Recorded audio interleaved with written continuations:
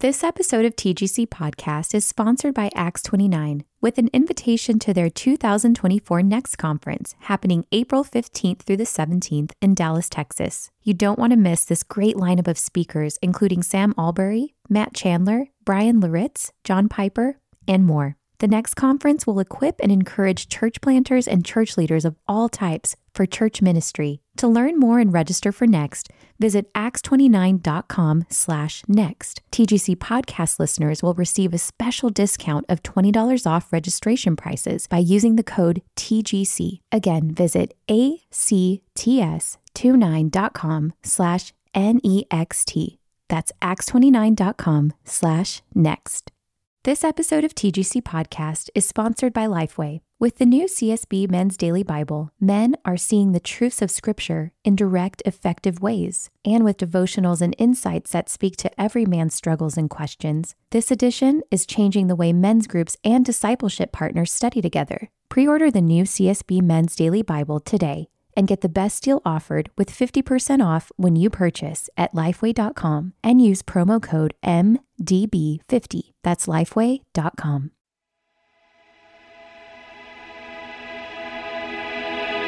Welcome to the Gospel Coalition Podcast, equipping the next generation of believers, pastors, and church leaders to shape life and ministry around the gospel. On today's episode, you'll hear a panel discussion from TGC's 2021 National Conference on what we can learn about suffering from the Chinese church. My name is Hannah Nation, and I'm going to let my colleagues introduce themselves. My name's S.E. Wang. I work with Hannah. My name is Ryan Zhang. I'm a pastor at New City Presbyterian Church in Cincinnati. I also work with Hannah. We work for an organization called China Partnership, and CP is involved with serving and training house church pastors in China and coming alongside a gospel movement across China. The topic of our session is talking about what we as the American church have to learn about suffering from the Chinese house church. Now, I think for probably many of you in this room, associating suffering with the churches in China is probably not a surprising idea. Probably a lot of us, when we think about the house church, we think about persecution or we think about people worshiping in private homes. And all of this is true, but of course the situation in China is very complex. And really, at the end of the day, what a house church in China really means is that it's a church that has decided not to be registered under the Chinese government's state church system.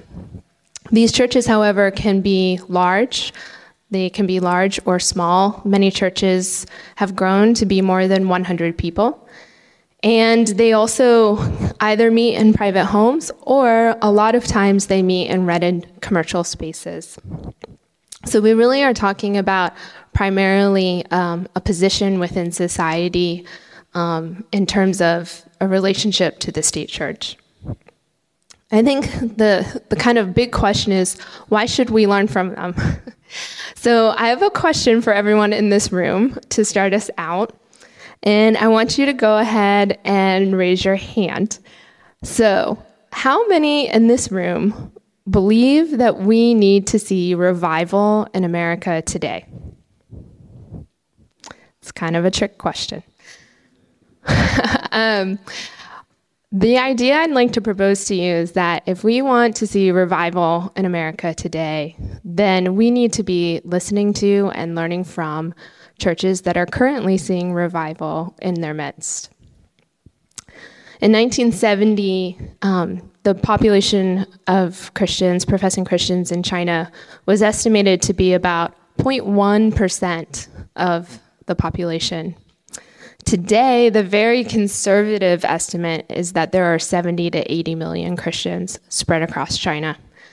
Now, even adjusting for China's growth in population, this is a 60-fold growth in the number of professing believers in China.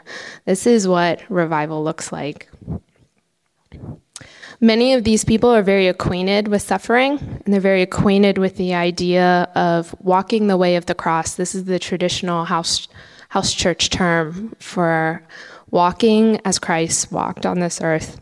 And at this time, I'm going to turn it over to my colleague. He's a lot more experienced than me with working with house church pastors themselves. And we just would love to hear from you about the state of the church in China. Yeah, Hannah, if we want to understand China and the churches, we have to understand China as a country or even a civilization has been undergoing great changes in the past 180 years. Until today, the political ruling system structure in China is still fundamentally an emperor system. That's still the same, no matter what you call it. At essence, that's an emperor system. The heart of the issue now is really about the ultimate loyalty and the love of the emperor's people. It's about whom do you love? The emperor demands unreserved love. Because of that, the fundamental social problem is between the emperor's power and the potential power that can evenly, remotely, possibly challenge that power.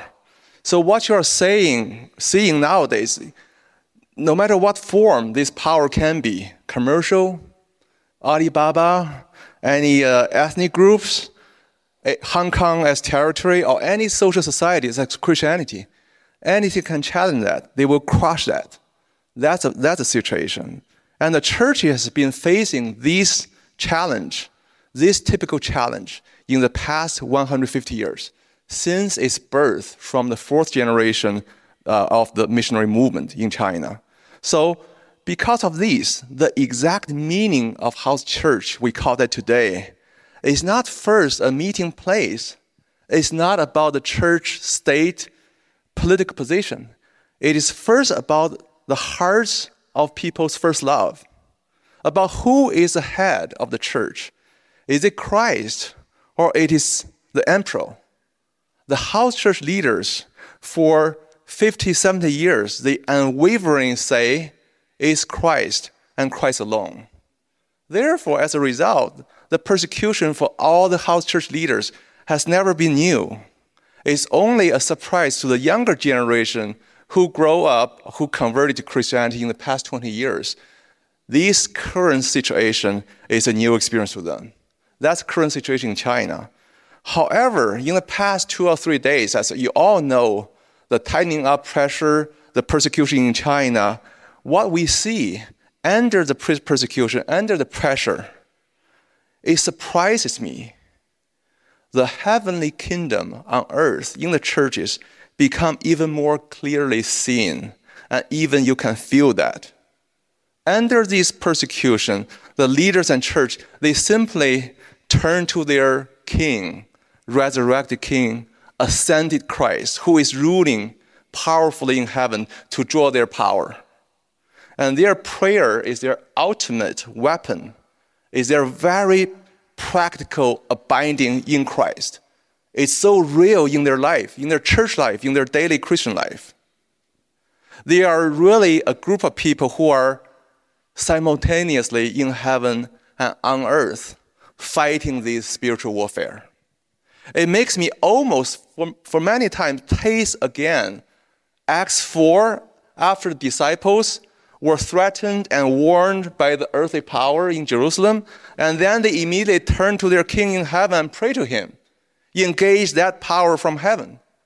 Or even Acts 6 and 7, when Stephen was on trial, actually through his vision we saw there are two courts simultaneously there confronting each other, encountering each other. And Stephen, being faithful to the heavenly court, died for Christ. So because of this, hearing what they preach and seeing their work, they are really trying very consciously, intentionally, and consistently to live out the life of the already but not yet eschatology. I saw 4 distinctive characters of the Chinese house church under this persecution in the recent years. Number one, it's a real union with the ascended Christ in his death and resurrection. Number two, they're daily abiding in Christ and relying on Christ in their prayers. It's a real heavenly ascended prayers. And number three, their unwavering faithfulness to follow Christ in the way of the cross. And this way of the cross is considered their glory on earth.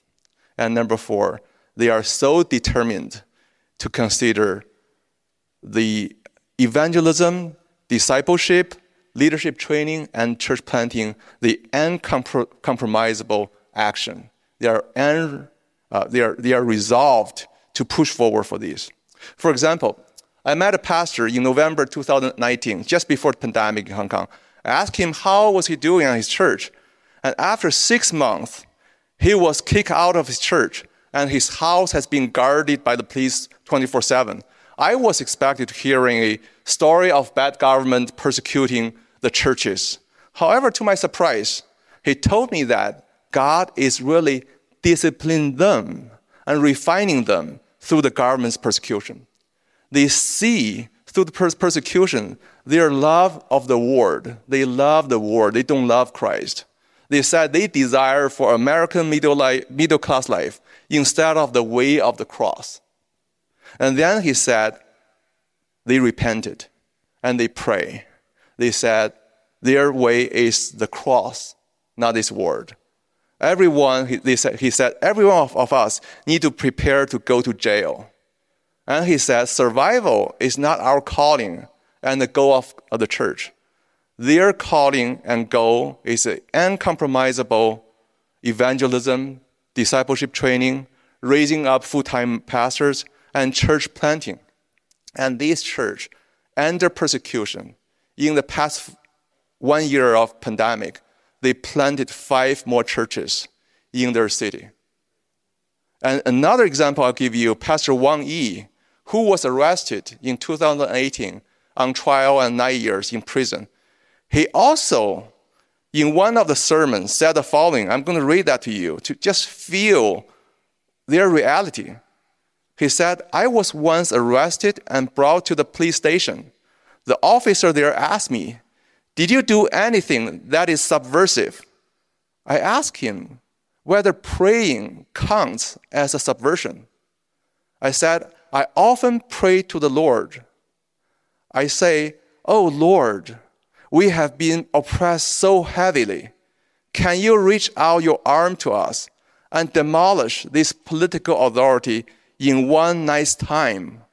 Or are you going to allow the heart of Pharaoh be hardened and manifest your glory and power? I said, oh Lord, you have millions upon millions of children in China, and we are all waiting eagerly for this day to come. So I asked him, the policeman, whether this is a considered subversion of the county's political authority via prayer.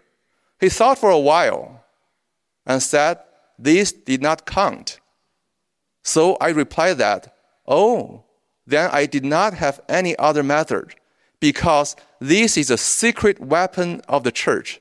It is the atomic bomb of the church. It is because God gave us this power and channel of prayer. We can therefore be submissive even to unjust authority. So I recited Colossians 1:16 to the officer. For by him all things were created in heaven and on earth, visible and invisible, whether thrones or dominions or rulers or authorities, all things were created through him and for him. This is Pastor Wang Yi. He lived in this reality through and out. And his prayer, his encounter with the policeman, just show us that.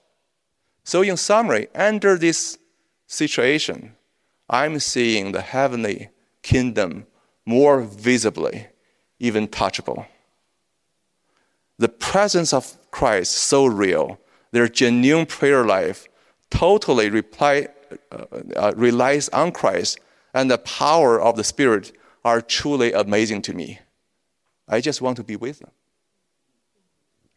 Yeah, I think this point that the pressure of the earthly kingdoms of the world reveals the heavenly kingdom to us is such an important and crucial point for American churches today. And I think we fear that pressure. We fear that potential marginalization. But watching the Chinese churches and watching their response and watching the way that this pressure reveals the heavenly kingdom is such an encouragement to me. And I think there's so much that we can learn. So I have a couple of points that, for me, a lot of my work is really more or less to help bring this theology, this perspective out from the Chinese house church to the global church so that we can hear from them and learn from them. And I'm not trying to point the finger at the American church or to criticize the American church. I'm a part of it. I love my church. But we all have weaknesses and we all have strengths, and we benefit from hearing each other's weaknesses and strengths. So there are a few touch points that I think, based off of what Essie is saying, really come to my mind, where the specific weaknesses of American Christianity have the ability to hear and learn from the strengths of house church Christianity in China. So those four things that come to my mind are just, first, this idea that prayer is real. And I think we all say we believe in prayer and we pray, but I think engaging with house churches has just personally convicted me on this question of, do I think of prayer as active participation in the kingdom of God? Do I live like prayer is my lifeblood? And I think when you are under the pressures that Chinese house church faces, that just becomes crystal clear that our life as Christians is a life of prayer. We're dependent on prayer. A lot of the stories that I work with that come out of China, it's amazing to me how much the testimonies are that as people are taken to police stations, they're praying in the taxi cab or the police car as they go, or they're singing hymns as they go. And while they're in the police center, they talk about actively praying while they are there for the police officers that they're interacting with. Now, these aren't superhuman Christians. They're not fundamentally different from us. But because of their situation, they've realized and been able to see how much prayer is what sustains us and keeps us alive in Christ through these things. I think the other thing that really just sticks out to me, the second thing, is how much they believe that the church really is the best gift they can give to the city. There are many social problems that they face and many struggles that embroil Chinese society today. And the house churches are just deeply committed to evangelism, and they are willing to take great risks.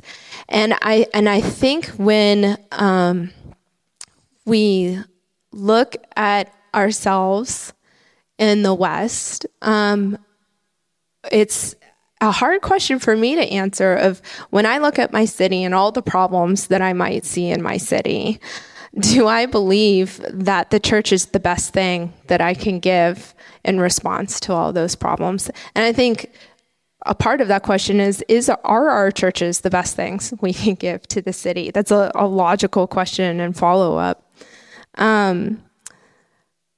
Connected to that is obviously the question of evangelism. And this is the third thing, is just that the Chinese churches have not slowed down in their evangelism as they have endured these pressures.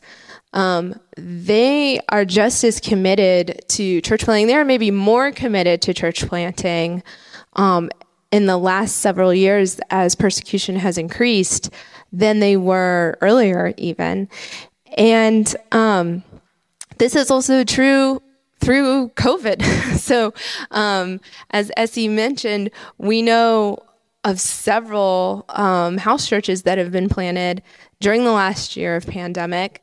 I have a dear friend, he's in Shanghai. He planted his church the week after the Wuhan lockdown. And there was so much prayer that went into that because it was anyone's question whether this church could be planted as pandemic actively broke out, not only across China, but around the world. And a month ago, he sent me a message and he said a year later, they have 100 people in their church. And on their first baptism Sunday, they baptized 6 adults. This is incredible to me that their first response in the midst of pandemic was evangelism. It convicts me. I don't know how much when pandemic broke out that my first response was to think about my friends who don't know Christ and immediately say, let's share the gospel with them. This is the time. This is the year. This is the year that they are asking the questions about life and about death. And now is the time to be bold in our evangelism. It just convicts me so deeply to have seen that response from people.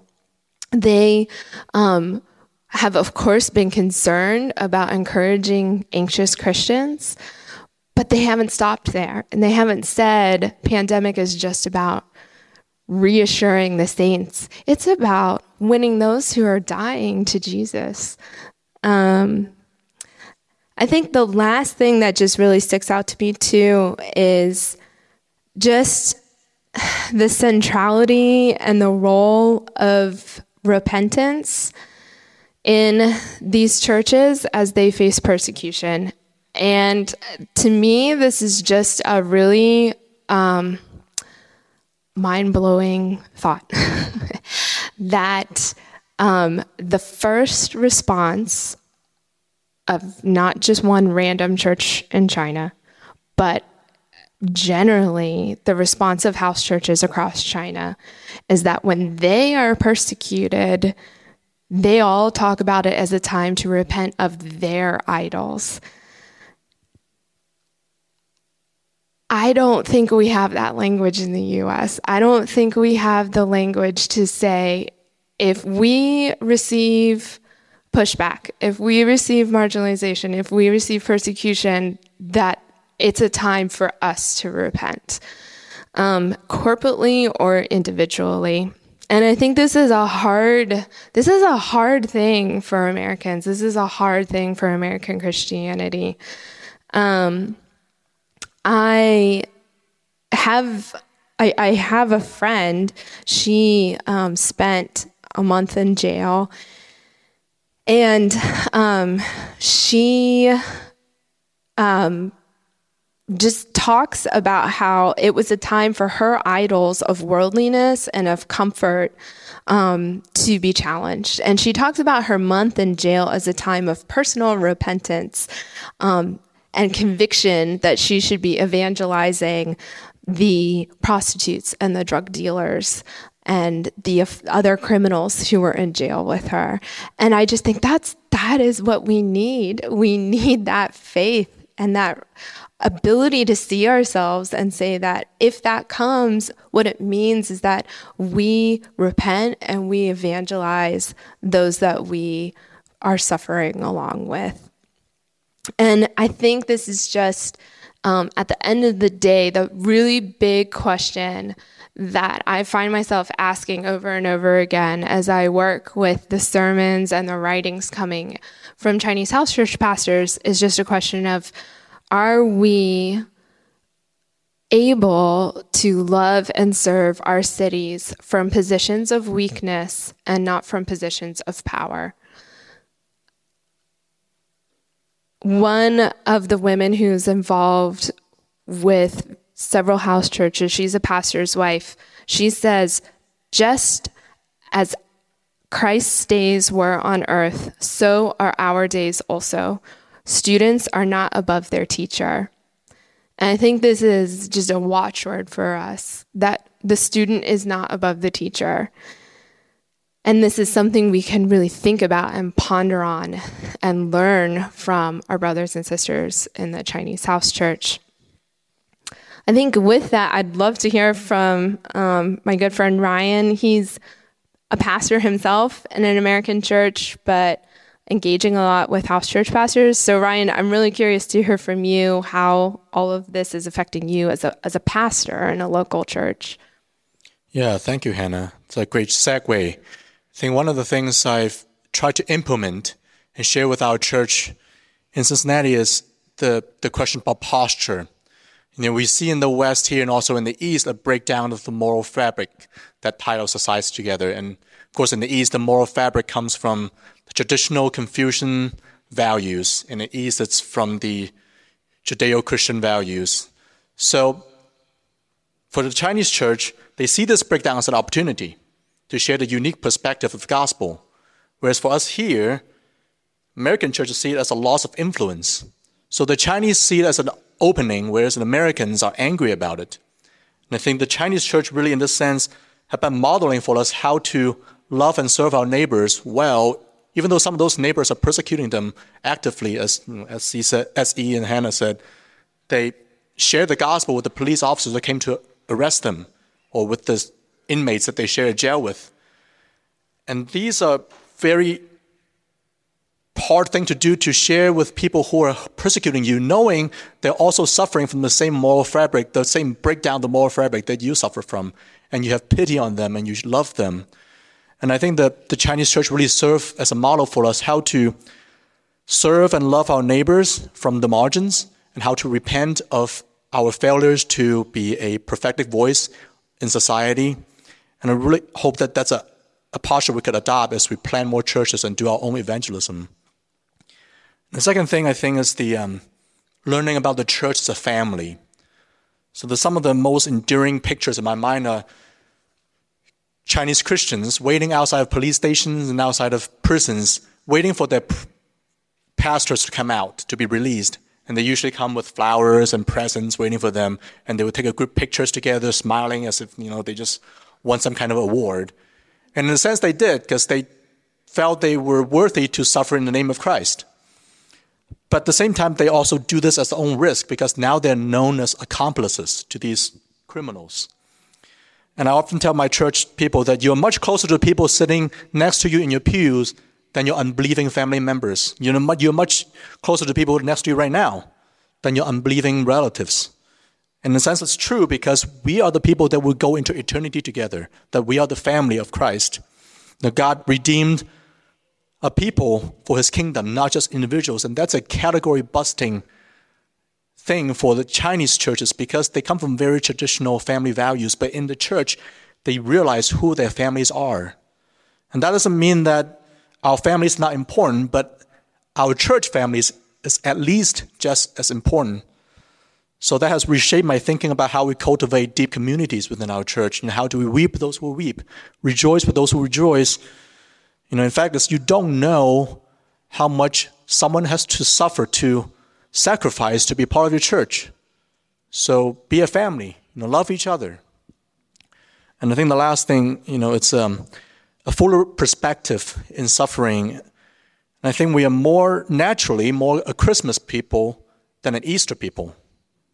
And what do I mean by that? It's easiest for us to think about God with us. His peace with us, his comfort with us. God loves us, Emmanuel. It's much easier to think about God entering into our space.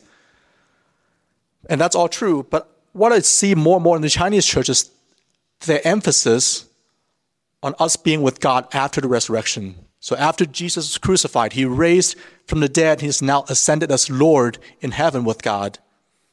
And we have a deeper union with him there than he is with us, because we're with him in the Holy Spirit.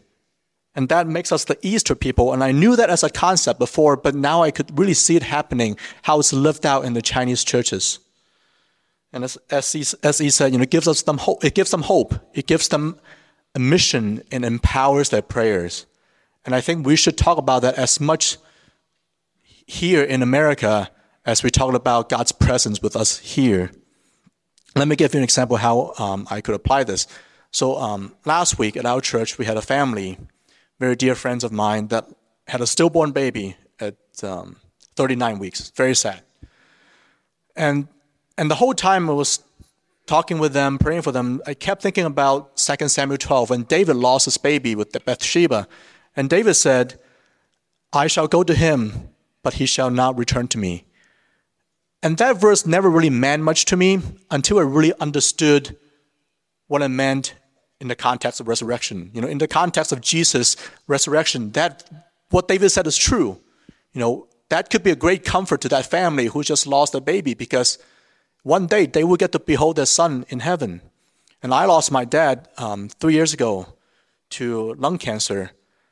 And it's been a great comfort to me because I know my dad has union with God right now.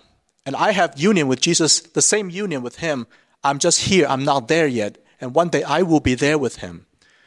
And that gives me quite a bit of hope and also even a purpose as we grieve our loss. So, how has learning from the Chinese brothers and sisters affect your spiritual growth as Enoch? Yeah, there are so many ways. I've been traveling back and forth in the past 9-10 years, many times a year.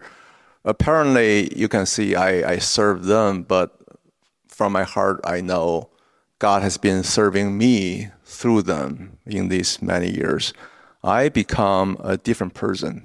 I owe a lot to them. One of the nearest change I can still remember is so significant in my life was in the same time, November 2019, talking with that pastor I just shared. I was expecting he's going to complain, talk about government persecution narrative.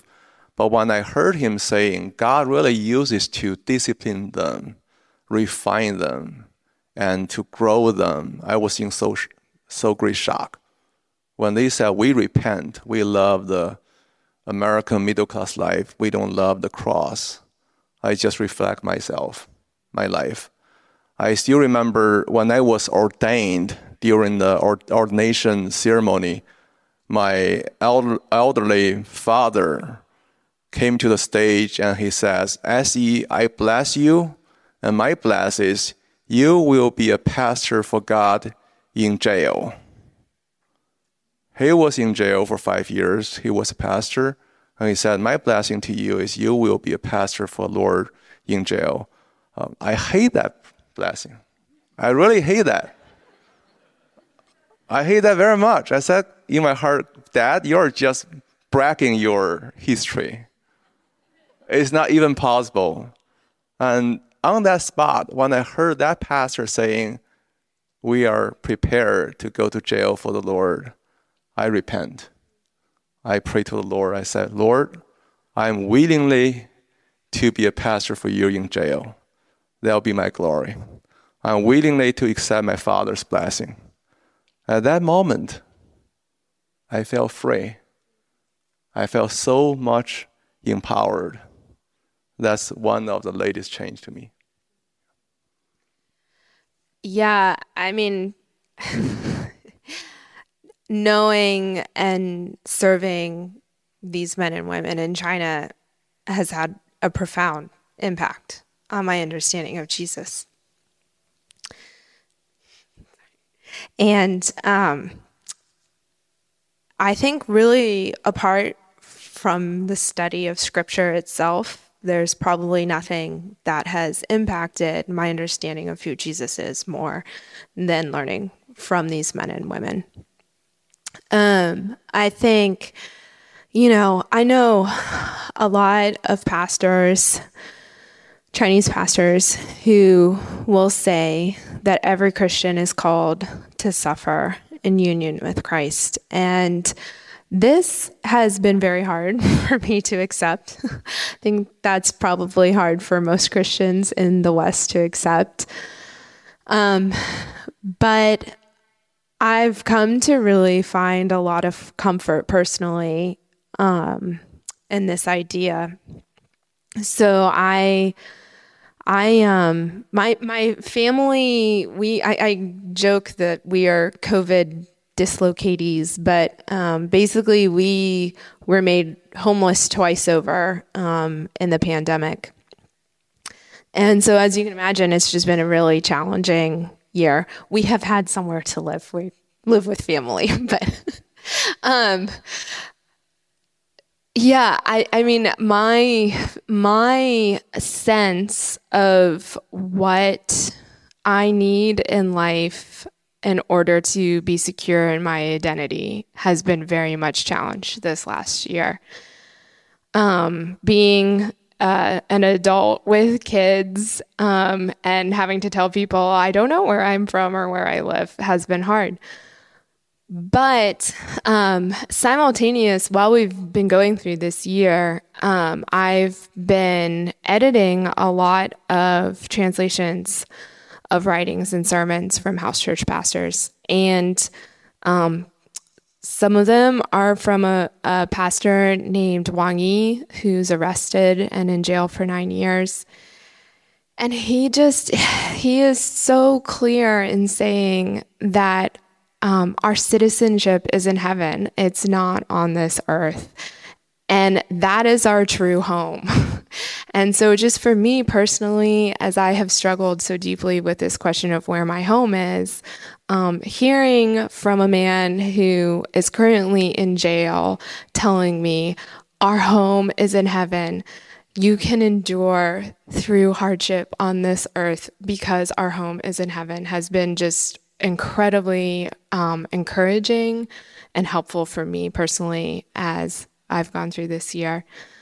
So I am personally just very thankful for this time in the world when we get to hear from those in China and we get to be blessed by their wisdom. Any other thoughts, guys? Let me pray, and then I want to tell you something before you leave. Heavenly Father, I thank you for your children in China. I thank you that we have the opportunity to hear from them, that we can glean from their wisdom for our weaknesses. I just pray that we would be blessed. I pray that they would be blessed. I pray that you would give them further perseverance, strengthen them as they continue to go through the challenges that they face, and revive our hearts from knowing them and from hearing their stories. We pray all these things in your name. Amen. Thanks for listening to today's episode of the Gospel Coalition podcast. Check out more gospel-centered resources at thegospelcoalition.org.